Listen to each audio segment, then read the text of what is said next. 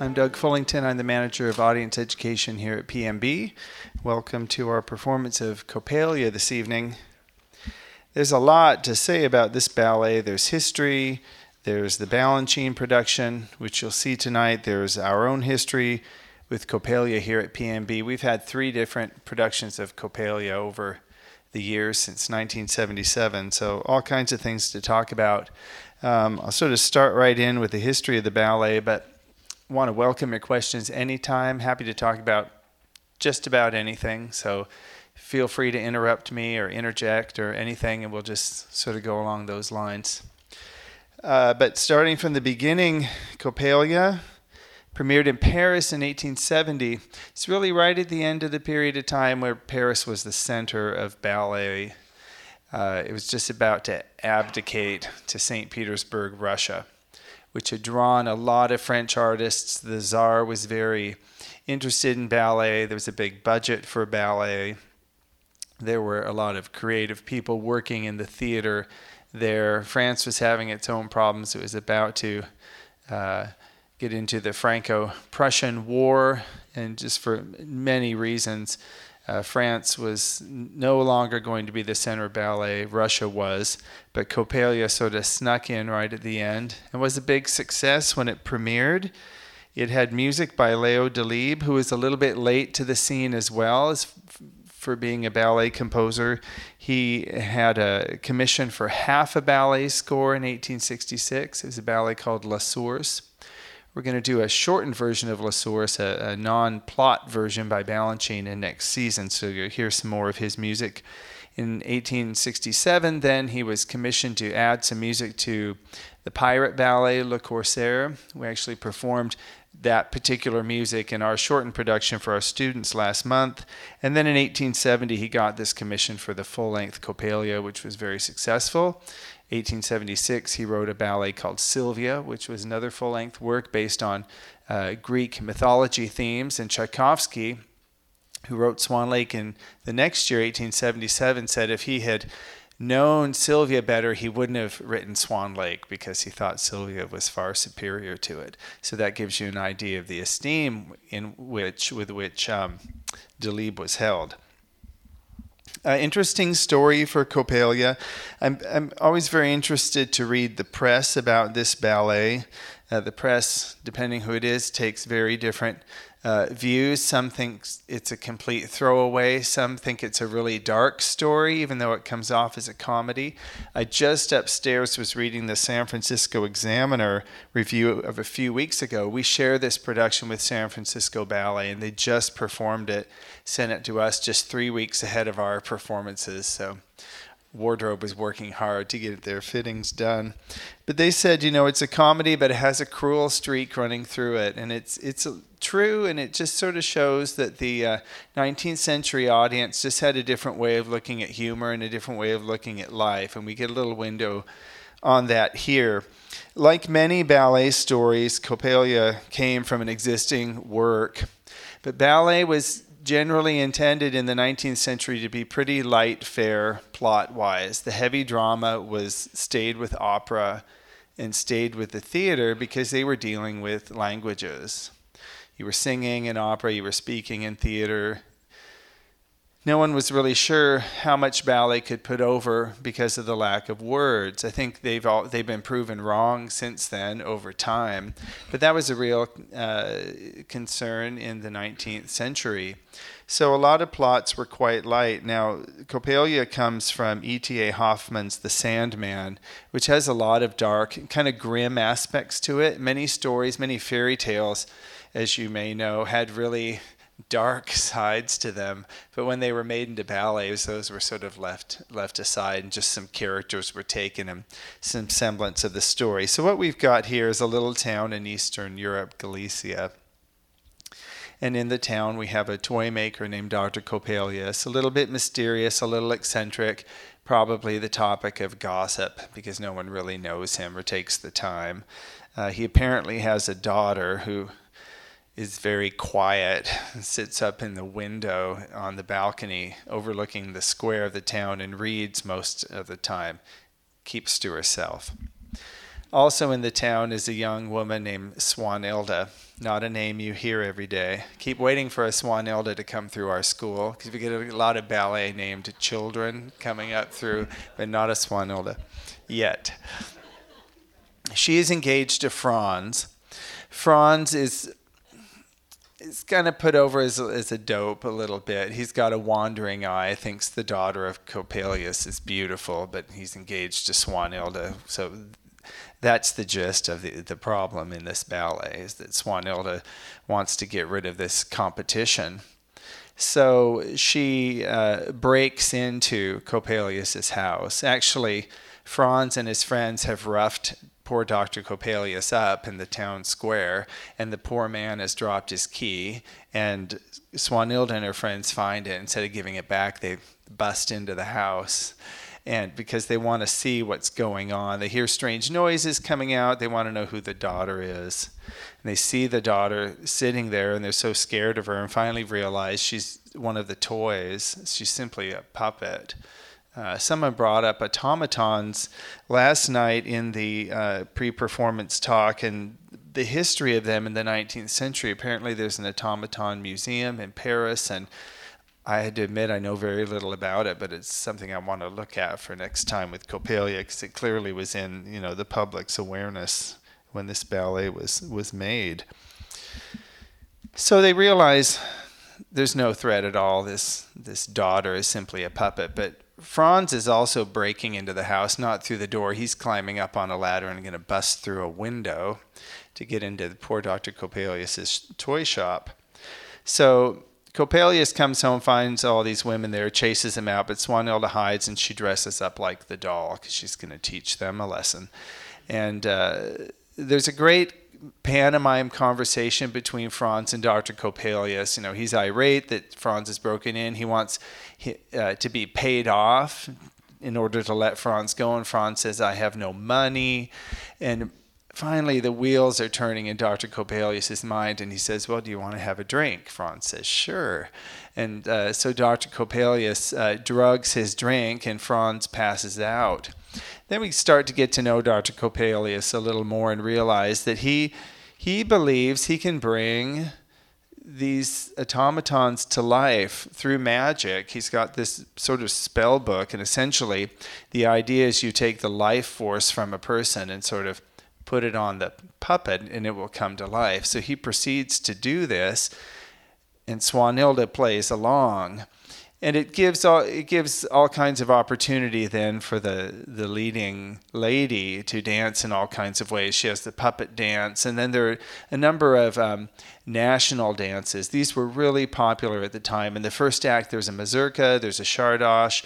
Then here in the second act, he gives her a fan, and she does a Spanish bolero, and then a little sort of kilt scarf, and she does a Scottish jig. These were very popular, and just I think important to say, ballerina dancing this role would be expected to be able to do three things. One, dance classical dance, vocabulary, point work, etc.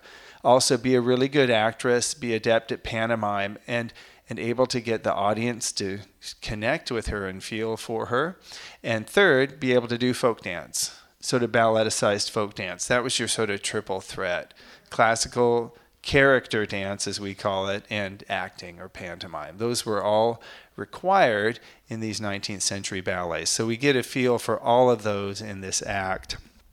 So she plays along to the point where she's fully animated and just is, has Dr. Coppelius that, just is pulling him along. And then finally she sort of gets, her behavior escalates, and he's trying to calm, he's sort of thinking probably, what have I done?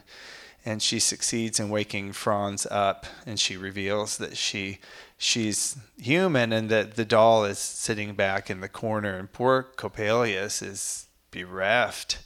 And but Swanilda's won, and she forgives Franz, and off they go because they're going to get married, because the next day is a festival of the bells in the town. The town has a new set of bells, which would have been very important to a small town. The bells would tell everybody when to get up in the morning, when it was time to go to bed, when it was time to work, when it was time to go to church, when there was an emergency. So the bells were important. And this third act is a sort of set of allegorical dances representing these hours of the day. So there was a corps de ballet representing the morning, and a soloist representing dawn, soloist representing prayer, a soloist and others that represented work, and the soloist was a spinner.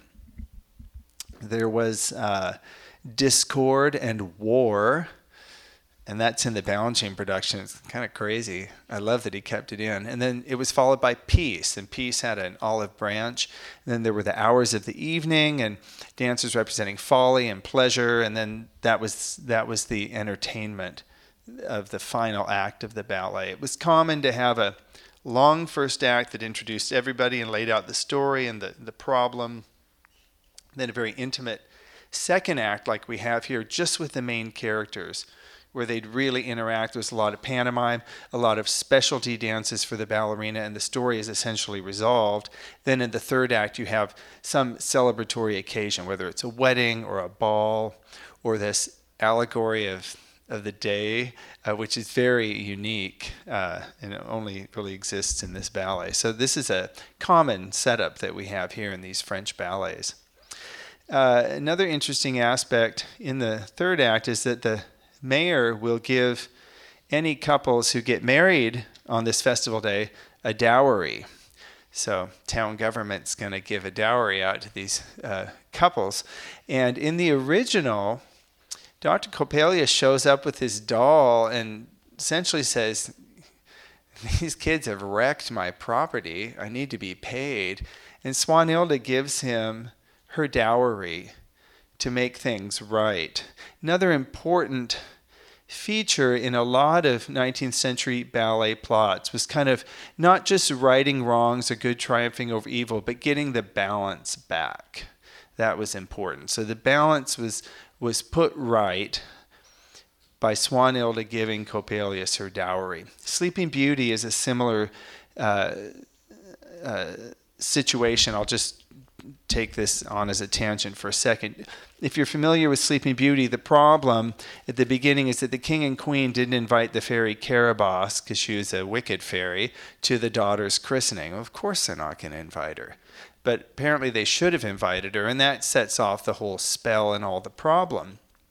In the ballet in 1890, Carabosse isn't killed later in the ballet. That in contemporary versions, we like to stick it to her and, she's out of here. But in the original, the spell was broken, and then they had a wedding, and by gum, they invited her to the wedding. They were not going to make the same mistake twice, and she shows up. And so the balance was returned.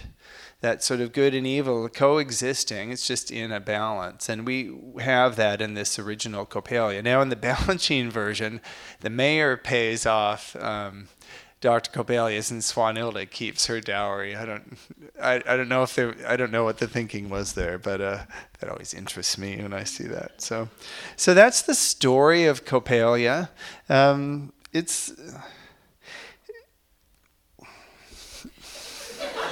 It is what it is. I don't think it's a fluffy story. I actually think there's a whole lot of unkindness in this ballet, and it just interests me that 19th century audiences are very willing to laugh at the misfortune of others, not condemning them at all. It's just a different aesthetic. It's a different way of entertaining in the theater, and this is a window on that world, and we don't see it as much now. So there you have it. Long history for this ballet. It did go to Russia fairly early on. I think the Petipa version, Marius Petipa's sort of take on this was 1884. The Russians were always waiting for popular ballets in France, and they'd take them immediately. But these ballets would really live in Russia. In France, things would go out of repertory and be forgotten. In Russia, they kept them in the repertory and just kept changing them and adding things all the way into the 20th century. So these ballets did live, and then they were eventually brought back to the West after the Russian Revolution, and Western companies started to dance them again, albeit with the sort of Russian additions that had been made to them. For example, Franz in France was danced by a woman. There were, I think, fewer. I'm not sure if I'm absolutely right, but I do think there were fewer male dancers or bravura dancers late in the 19th century. But really, it was the audience was made up of predominantly of men, and they liked to see women in pants roles. So women would dance the male leads, and that's how they did it. When the ballet went to Russia, it wasn't that way at all, and a man danced Franz. So new choreography was made for Franz in Russia, and then that was handed down over time. So that's an example of the kind of thing that would be changed as the ballet would progress through time. Now, how do we get to this Balanchine version, 1974? Well, Balanchine grew up in Russia. He was born in 1904. When he was 9, he was enrolled in and sent to the Imperial Ballet School. It was a boarding school, and he really hated it. He was very homesick. They would shave all the boys' heads. They called him Rat. He ran away. They made him come back. He was really miserable. But early on, after your first year or second year, they start to cast the children in the ballets, because the ballets all had children's roles, even one-act ballets. It was just how they created ballets. They were for adults and kids. And he loved being on stage. That was really a saving grace for him. I think it was just an escape and something magical, and he really loved it. And that really made him love ballet. So when Balanchine would restage these ballets at New York City Ballet periodically, he staged Nutcracker in 1954. There was a ballet called Harlequinade, which I think came in 65, which is a Commedia dell'arte ballet, lots of kids. And then in 74, Coppelia, lots of kids. And I think he did that because of the tradition, but also because he knew how much it meant to him to be in those ballets. And I think it meant a great deal. So when he decided to do Coppelia, he asked his colleague Alexandra Danilova if she would help him stage it and if she would teach what she remembered, because she, was a contemporary of Balanchine, maybe a year older. They grew up together. They were essentially common law husband and wife when they were dancing for Diaghilev's Ballet Russe in the 1920s. Then they sort of went separate ways. Balanchine came to the U.S., started School of American Ballet, and eventually New York City Ballet. And Danilova had a huge career, particularly with the Ballet Russe companies that came out of Diaghilev's Ballet Russe. And she ended up in the States because with World War II, several of those companies were on tour, and they just got stuck. And if you've seen the Ballet Russe movie, it sort of explains that. And she was a really great Swanhilde. She had just... she had comedic timing. She had all the confidence in the world. She was just terrific in this role. And Balanchine said, "Would you stage what you remember, and then I'll add things, and I'll do the rest." So Balanchine did a new third act, except for the pas de deux and Swanhilde solo. But Danilova did most of the first and second acts. I think Balanchine made a new mazurka and Czardas, the big group dances. So they collaborated together on this ballet, what they remembered and then new things by Balanchine. And in the third act, the role of the corps de ballet is given to children. It's given to 24 girls. There are 4 groups of 6. This is sort of an older, and then they get younger, and they have different things to do based on what they've learned up to that point in time in their schooling. He also didn't use adult supernumeraries, non-dancers in adult roles. He used older students. So it's a very young village. And we have our level 7s and 8s. They're teens. And we have about 50 students in each show. It's really great. It's great for them. It's a beautiful production. Balanchine, is known for being so progressive and sort of modernist, but when he did an old ballet, he was very, very faithful to the score and the story. And the things he added that were new had a feel of the old. And I love that breadth about his choreography. And I love that we have some of these in our repertory. Now, here at PMB, we first did Coppelia in 1977 before Kent Stoll and Francie Russell were here. For 1 year before that, Melissa Hayden, who had retired from New York City Ballet, I think in 73, just before their Coppelia, she was here as artistic director for a year and staged a version of Coppelia. Then after she left and Kent Stoll and Francie Russell came, Kent inherited those. I think he inherited the scenery and the costumes and staged a version of Coppelia, which was on the stage for all the way through their tenure, through into the 2000s. Then in 2010, Peter acquired the Balanchine Coppelia, which held a lot of meaning for him. His family subscribed to New York City Ballet for many years, and they would take Peter as a boy.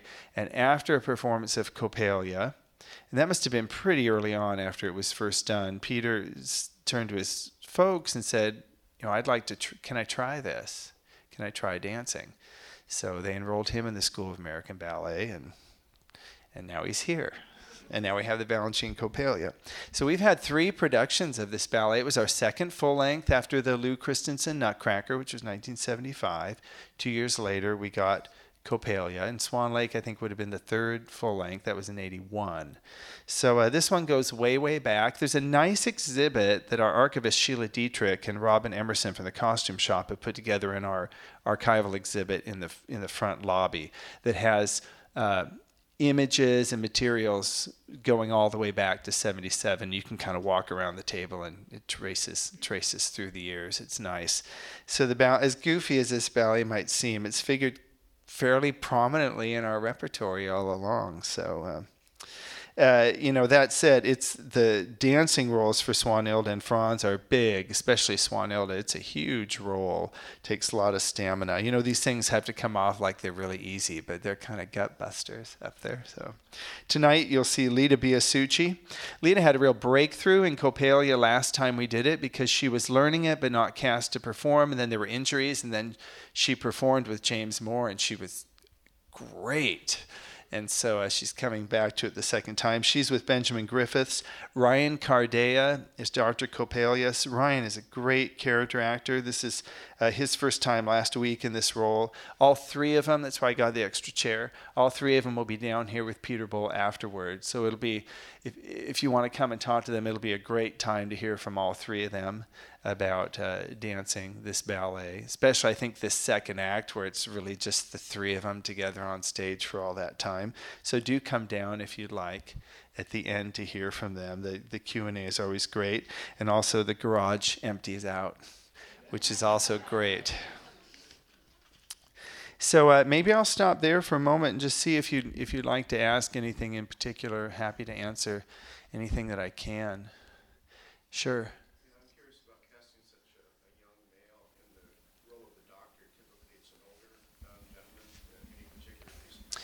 It's a good point. Usually, Dr. Coppelius is an older man, and we have all 3 of our doctors are company members: William Lin Yi, Ezra Thompson, and Ryan.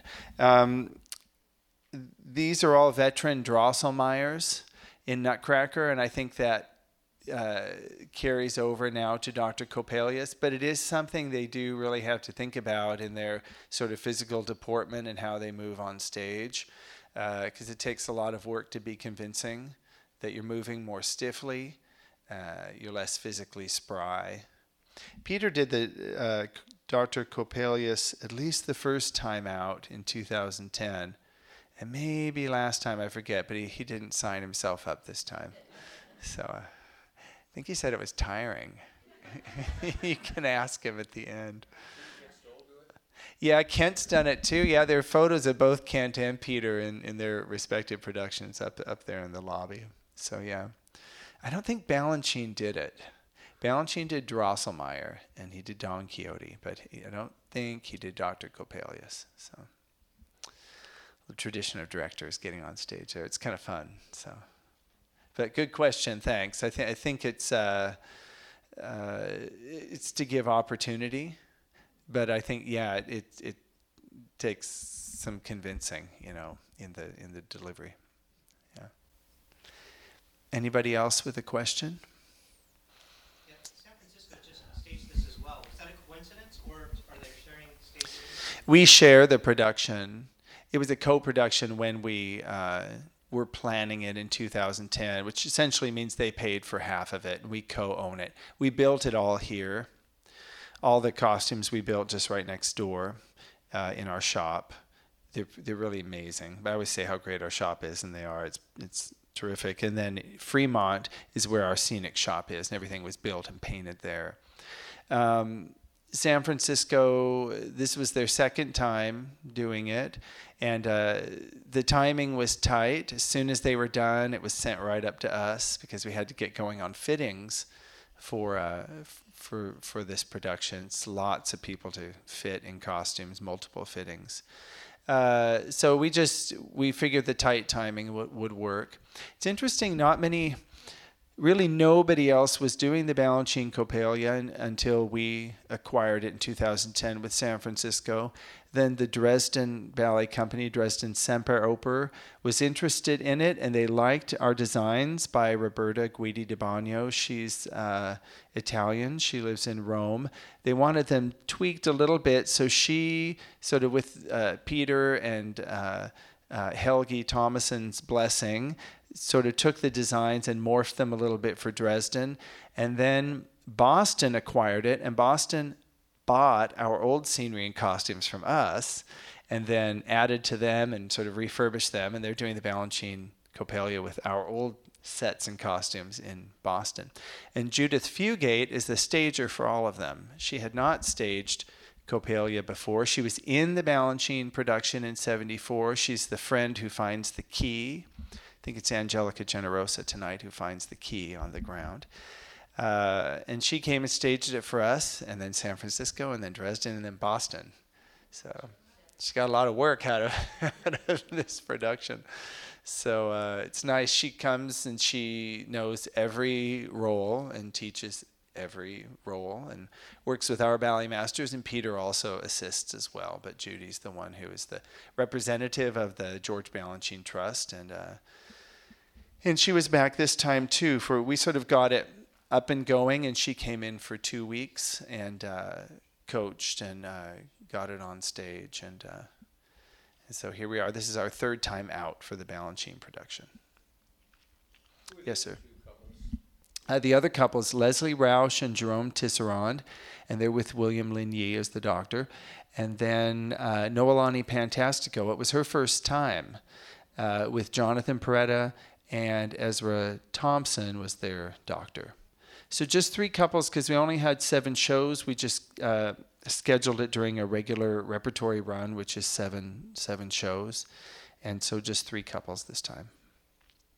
2 casts of children. And about 3 casts of the solos in the third act. Yeah. Yes, please. There's a scene where a little piece of wheat is handed out to Swanhild and her friends. What's the significance in that? Oh, I hope I get this right. Yeah. Okay. The wheat in the first act. I believe it. If you shake it, and depending what you hear, it lets you know if your love is true or not. And I think she doesn't hear anything, so she's doubting Franz, and there's a dark moment. And she runs off stage, and then Franz leaps into a solo, which Arlene Croce, I don't know if you remember her, she used to write brilliantly for The New Yorker week after week during that sort of golden era for New York City Ballet in the 70s, and she wrote the best review of Coppelia. It's in the Balanchine Complete Stories of the Great Ballets. If you have that big book, I think we sell used copies upstairs. The whole thing's printed, and she discusses this section and also how odd she thought that Franz could be so happy afterwards and go into the solo, but the show must go on, I guess. So that's what I know. I hope I'm right. Yeah. Sure, one more. Did Carrie have her baby? Carrie Imler did have her baby, yes. Marcus Robert Miller, whom I don't think we've seen in person yet, but I think we're expecting a visit soon. Lindsay Deck and Carell Cruz also had their little boy. We have a lot of babies at PMB. It's pretty nice. So Lindsay and Carrie, I think, will be back. Lindsay will start next season. I'm not exactly sure Carrie's timing, but we'll see them both back. Children in tow, so that'll be fun. So yeah, thanks for asking. So we're at time, so I want to let you go, but I want to remind you, you can come down here afterwards for the Q&A with all three of the dancers in leading roles tonight with Peter Bowl. And thank you for being here and supporting the ballet, and have a great evening.